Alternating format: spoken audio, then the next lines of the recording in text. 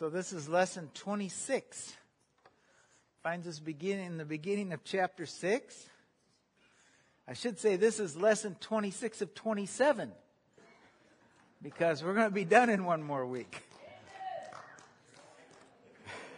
Really?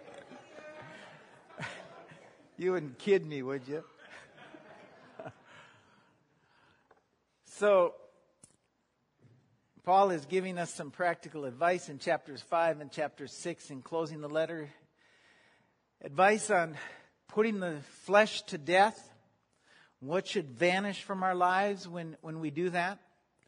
Advice on how our lives should look as we walk out the law of God through the Spirit of God. And we have an unfortunate chapter break here that lead many to believe we're beginning a new thought, but that is not the case. You see, it's a continuation of what was said in chapter 5, and if you lose track of that, then you really don't have too much to base chapter 6 on. You get really reading it, it's nothing but gibberish. And with that in mind, I would like to just take a look at what we talked about last week. Remember a couple things from last week before we begin this week.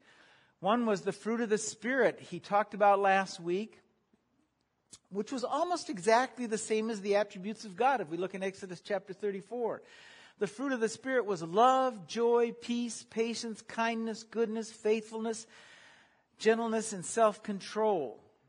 And then in 25 and 26 he said, since we live by the Spirit, let us keep in step with the Spirit. Let us not become conceited, provoking and envying each other.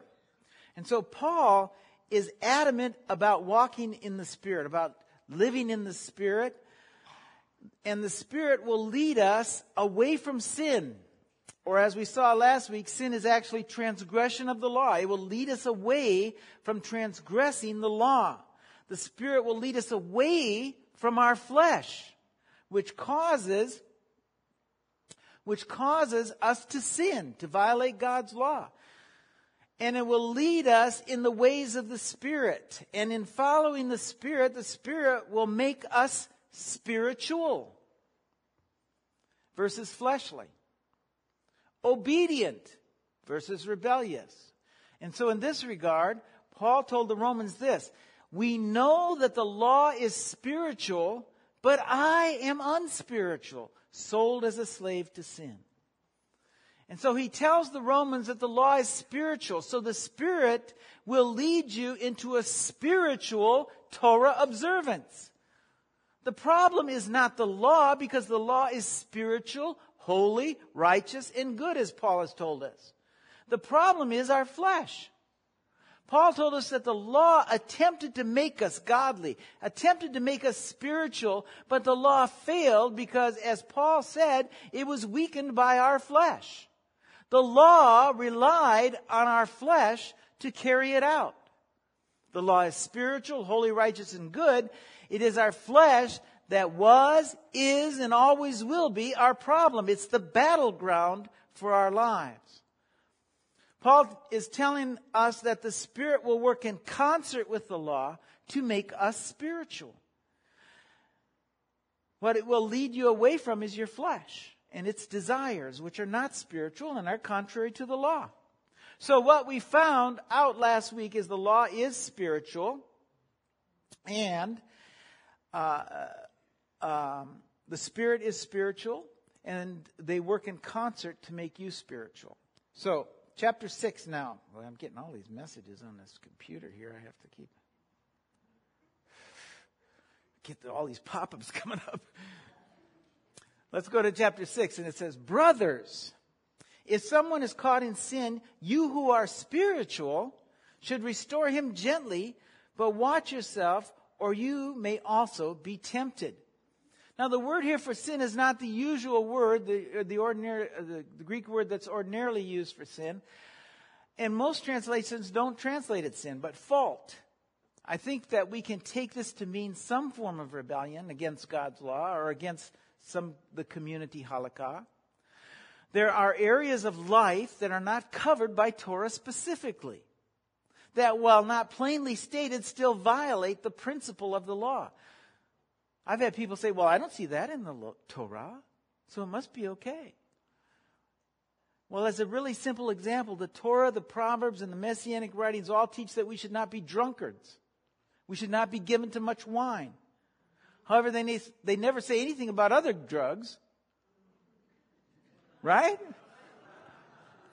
Other drugs are not specifically mentioned.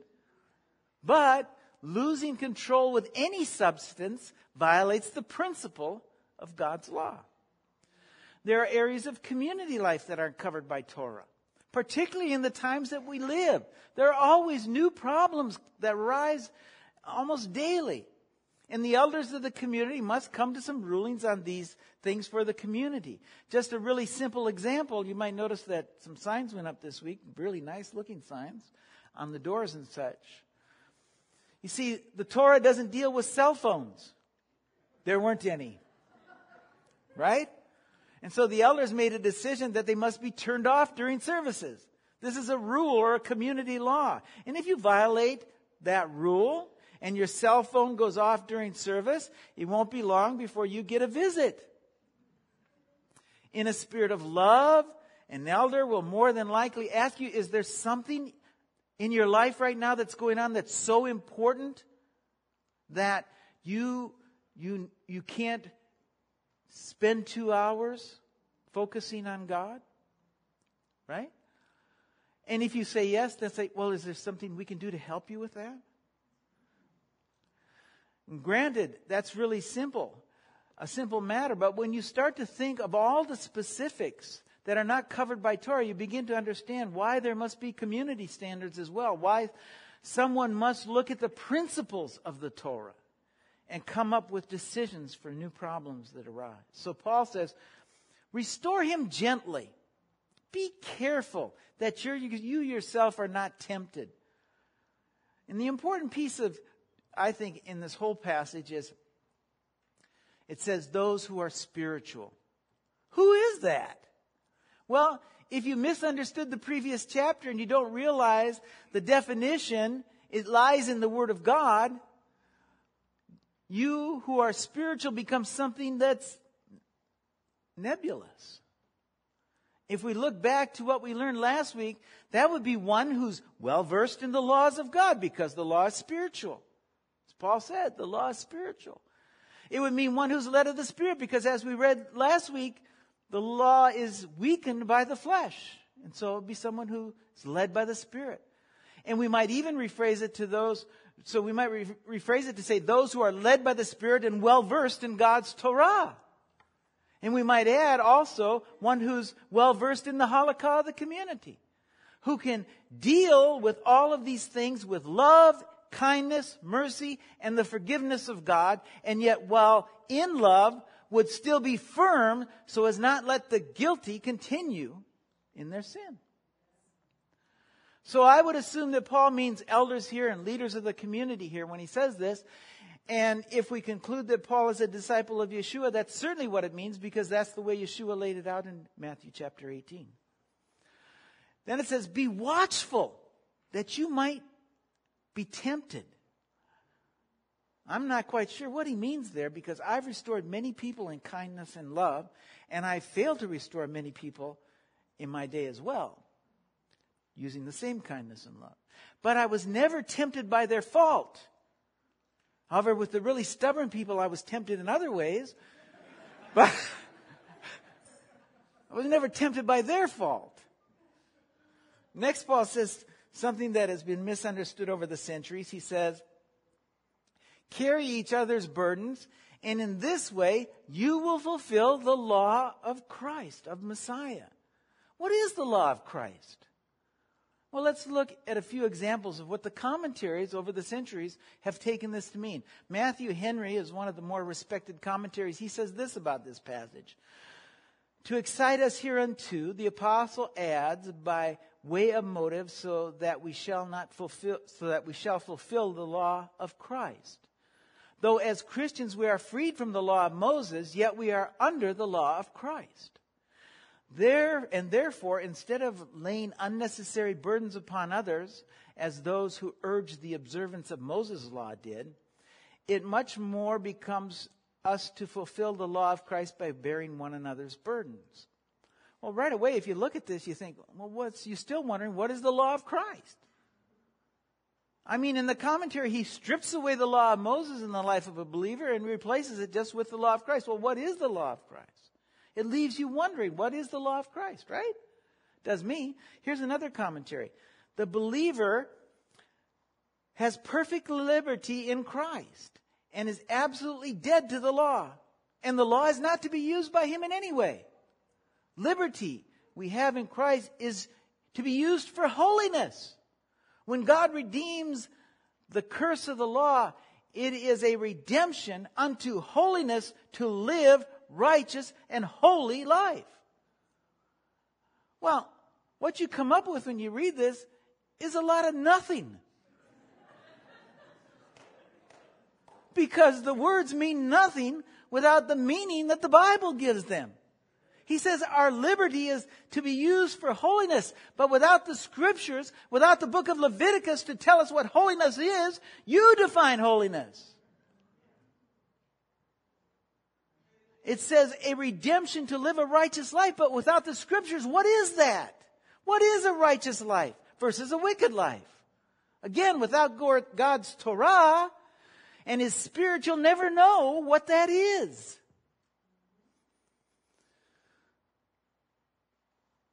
He tells us to live a holy life, but without God's law, but not to use God's law in any way. That, my friend, is not possible. For as Paul says, except for the law, I would not have known what sin was.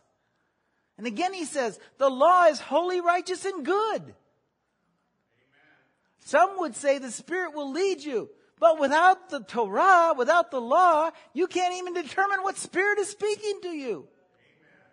As an example, you've heard me speak of the minister who left his wife and children because the Spirit of God, he said, told him that he had found a new soulmate.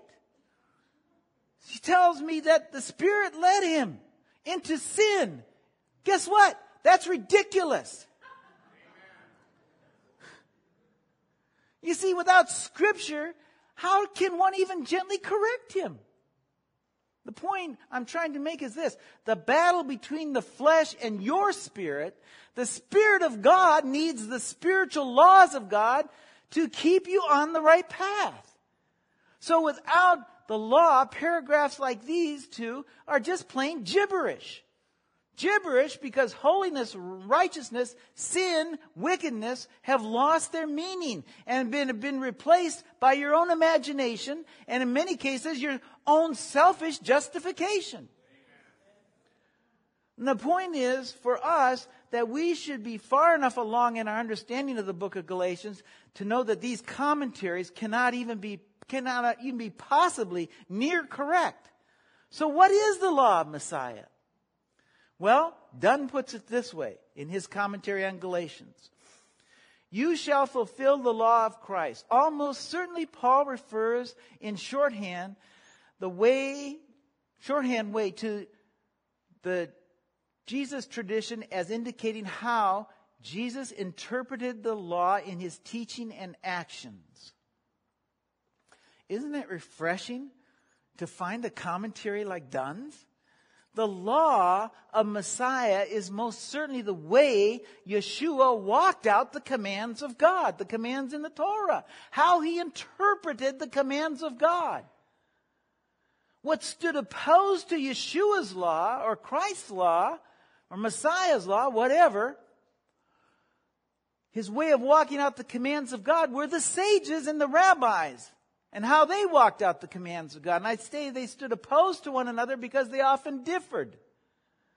If we look to Strong's, we're going to find the definition of Jewish law, what will be later written down and called the Mishnah. And it says this. It's the word paradosis in the Greek. Of the body of precepts, especially ritual, which in the opinion of the latter Jews were orally delivered by Moses and orally transmitted in an unbroken succession to subsequent generations, which precepts both illustrating and expanding on the written law as they did were to be obeyed with equal reverence. And so the rabbis had a code of law that further defined God's law. And it'll be later written down. It's called the Mishnah. Some of those traditions are exactly what Paul is struggling against in Galatians. Specifically, non-Jews must become proselytes to be accepted into the community and in the world to come. He's attempting to replace that law with the law of Messiah, which looks at the plan of God and said, no, non-Jews should remain as they are, for reasons that we've already covered in the study, and I'm not going to go over again because they take too long. The law of Messiah does not stand opposed to the law of God. Heaven forbid. For if it did, it would show that God is not one, as he tells us he is. It would show us that God has changed, even though he tells you, I change not. The law of Messiah stands opposed to these additional laws of men. The law of Messiah is a further clarification of the laws of God. An example of that, a really simple example that we've looked at many times. The Torah says, don't commit adultery. Simple command, don't lie with another man's wife. Right? But the law of Messiah ups the ante and tells us God's intention for our lives and tells us what the halakha of those who are in his kingdom will be. And that is, you don't even look at another man's wife in that way. You see, he takes the law from an act and makes it even a thought. The fact is, Yeshua never argues against the law of God, but only with the way the law has been interpreted by men. So what is meant here simply by the law of Christ is Yeshua's interpretation of the Torah. And some will say, well, how can that be? Because at that time there weren't even Gospels written down, any Gospels to follow. And while we know that there weren't any Gospels written down at that time, the sayings and teachings of Yeshua were passed by in an oral tradition. Much the same way the rabbis of the day passed along their traditions, which are now recorded down in the Mishnah. The Mishnah wasn't compiled until after the destruction of the temple and the Bar Kokhba rebellion. It wasn't finished till about 217 Common Era. Until then, all of those things were passed on orally. And so the Hebrews are well versed in passing on oral traditions. When Paul says the laws of Messiah, he's referring to this passing down of Yeshua's teachings orally before they were written down. And he's telling us that the law of Messiah is the truth of Torah and its commands. The most important of which was Yeshua's concern for loving your neighbor. If we look to Yeshua, we're going to find the defining rule and action in his life had to be love for his fellow man. So much so that he gave his life. He passed that rule on to his disciples. And not just that, but the Spirit also instills in us what? Love, joy, peace, patience. Right? The fruit of the Spirit is love. If you read carefully, if you look at the first major decision of the apostles concerning the Gentiles, what do we find? Love. It says, therefore it is my judgment that we do not trouble those who are turning to God from among the Gentiles. We find love and concern for their neighbor, the non-Jew, turning to God. And we find it repeated in the actions and the words of the disciples. James says, if, however, you are fulfilling the royal law according to the Scripture, you shall love your neighbor as yourself. You are doing well. James calls the command to love your neighbor a royal law. And when he says found in Scripture, he's not speaking of Matthew chapter 5 because it wasn't written down yet. So what is he referring to? He's referring to the Torah, Leviticus chapter 19. You see, Yeshua and Paul were continually defining the full intention and meaning of the Torah. And these words like love that really don't mean nothing, mean anything unless they're defined. Right? Think about it. What does love mean? You hear it thrown around all the time. And what you hear thrown around is certainly not what you find love in the Scripture to be. Right? If we look at the custom of circumcision of non-Jews in the diaspora, we would see that there's no love in demanding such a thing. If we look at the grief they would be bringing into the lives of these God-fearers by requiring them to either be circumcised or, the consequence of that, disfellowship, it's not acting in love. Because with either, these poor non-Jews would come under the scrutiny of the Romans. Mutilation of the flesh was a crime. And not just that, they would be alienated from their loved ones. If disfellowshipped and they followed Yeshua without the exemption that the Jewish people had to worship the God of Israel under Roman law, then they would be classified as atheists and subject to death. And we'll see if you look at history, that's exactly what happened. So again, not acting in love. If the influence were acting in love, they would have said, just like the apostles, we should not trouble those who are turning to God from among the Gentiles. They would have realized, as Peter, can anyone keep these from being baptized with water? They have received the Holy Spirit just as we have. So he ordered them to be baptized in the name of Messiah Yeshua. So what we find is that Yeshua's teachings and his attitudes for his fellow man and his walk was passed on to the disciples, and they were driven by love for one's neighbor. Now, the opposite of following the laws of Messiah would be to follow your own decisions or the decisions of someone else. So Paul says, if anyone thinks he's something when he is nothing, he deceives himself. Each one should test his own actions, that he can take pride in himself without comparing himself to someone else. For each one should carry his own load. Paul reverts to the negative here, in negative admonition. He says, if you think you're something and your judgment should be followed, then you've forgotten that you are in fact nothing without Messiah. And you deceive yourself. Everyone's flesh wants to be the big man on campus, right? Right? Everybody wants to be the teacher. Everybody wants to be the leader of this, the leader of that, the big man on campus, right? But in the end, in Yeshua's kingdom, we're all just servants. We're all only servants. And when a servant forgets that he has a master, then he's deceived himself. Listen to what Dunn says about this. Paul himself was familiar with Christians who delight in their experience of the Spirit and assume airs and responsibilities which they were manifestly unfit to discharge.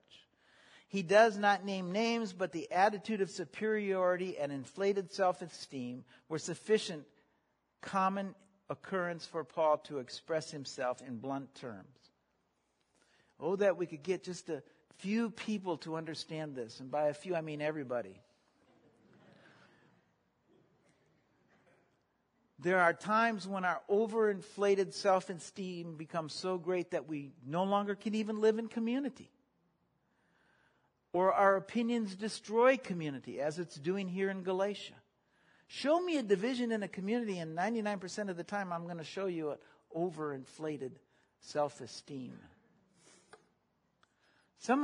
He gives us some really great advice here. Some of the greatest advice you can receive, and that is, do not compare yourself with somebody else. Right? Judge yourself, and not by the light of somebody else. One of two things can happen when you judge yourself by looking at someone else, and they're both bad. Either you end up feeling superior to the other person, or you end up feeling inferior to the other person. Right?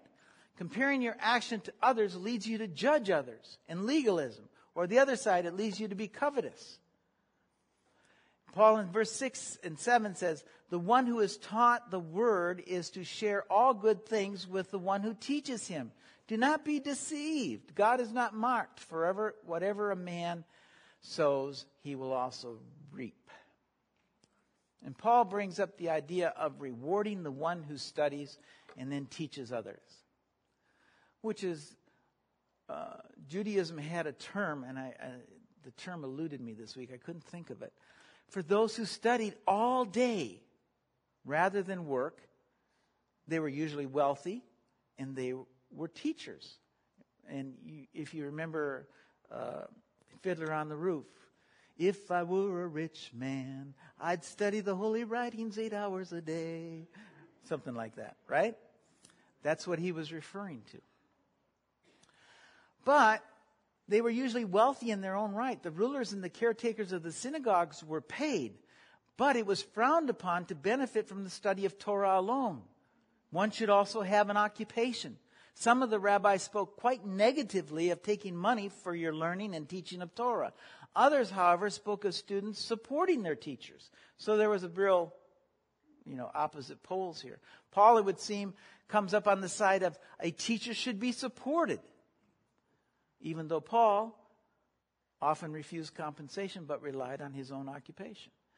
Paul puts it somewhat differently, though. He says, rather than saying a workman deserves his wage, he speaks of one who should share with the one he learns from. And then says, what you sow, you shall also reap. So he's saying, if you sow into your teacher, you'll reap from your teacher.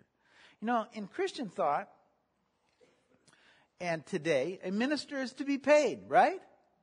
Often in the Messianic movement, people read some of these Jewish traditions regarding not being paid for teaching and try to apply that to their pastor or rabbi. I once had a gal who was astonished. She was quite surprised when she found out I was paid.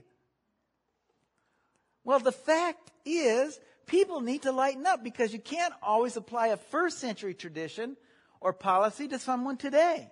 Just as you can't apply Torah of the first century Israel to someone today. If you don't believe that, try and go out and stone somebody for adultery or something and see what happens to you. Right? The fact is, most pastors and rabbis today do a whole lot more than teach Torah. The synagogues of old had a chazan who was paid, had a ruler who was paid, but as I said, teachers weren't often paid.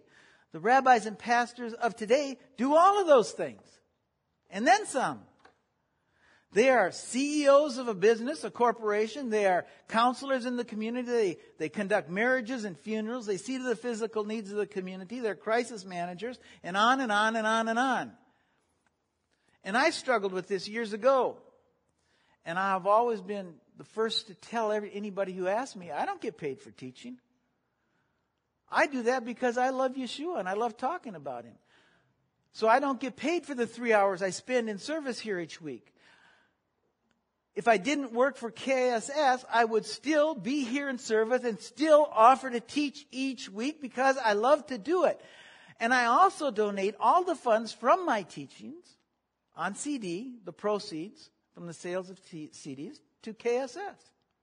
I don't take any of that. So what do I get paid for? Well, I just get paid for the other 50 or 60 hours that I'm here each week. Or for being on call for 24 hours a day. The fact is, I felt so strongly about not falling into that trap that I've always donated all the money I receive from teaching anywhere to KSS. I just have them make the check out to KSS if they want to pay me for teaching.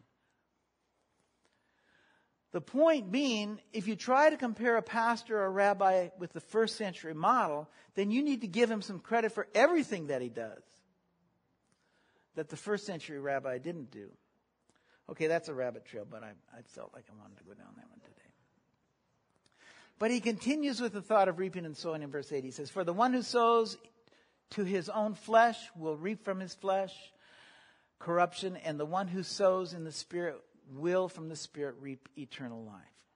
And so if we stayed in context here, he's more than likely saying the flesh is not likely to share, and the spiritual man will delight in what he's learned from the teacher and desire to see to the well-being of the teacher so that he can continue to teach, right?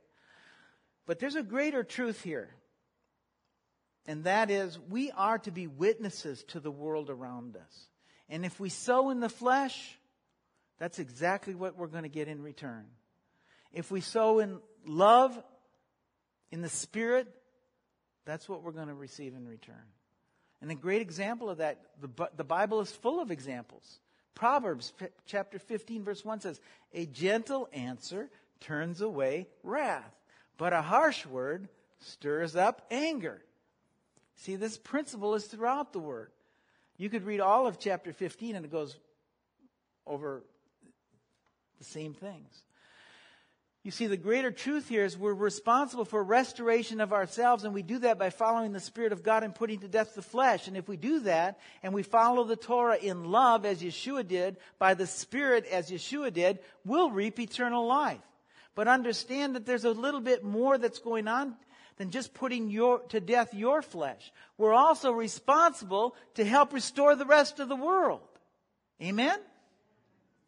One of my favorite sayings is from Pirkei Avot, from a Rabbi Tarfon. He says, it is not your responsibility to finish the work of perfecting the world, but neither are you free to abandon it. How do we restore the world? Or as he puts it here, perfect the world. We do it one word at a time, as Proverbs said. One Spirit-filled, kind word at a time that turns away the wrath of the flesh.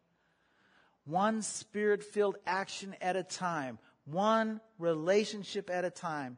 In all things, seek the good of others, which is what he gets at next. He says, listen, let us not lose heart in doing good.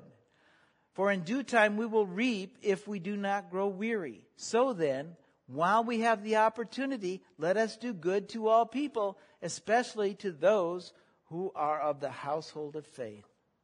Well, that's good. We're supposed to do good. What's good? What is good? You see, words mean nothing unless you define them by Scripture. They can mean whatever you like them to mean, unless you have a definition from Scripture. Who gives us a very good definition from Scripture? Well, Yeshua. He says this in Matthew chapter 19 and verse 16. He says, now a man came up to Yeshua and asked, Teacher, what good thing must I do to get eternal life? Yeshua says, why do you ask me about what is good? There is only one who is good. If you want to enter life, obey the commandments. So what is good? Obey the commandments. And how do you do that? Through the one who is good. Through the leading of the Spirit of God, which will lead you in the paths of Messiah, or we could say the law of Christ. Amen? Let's bring the team up.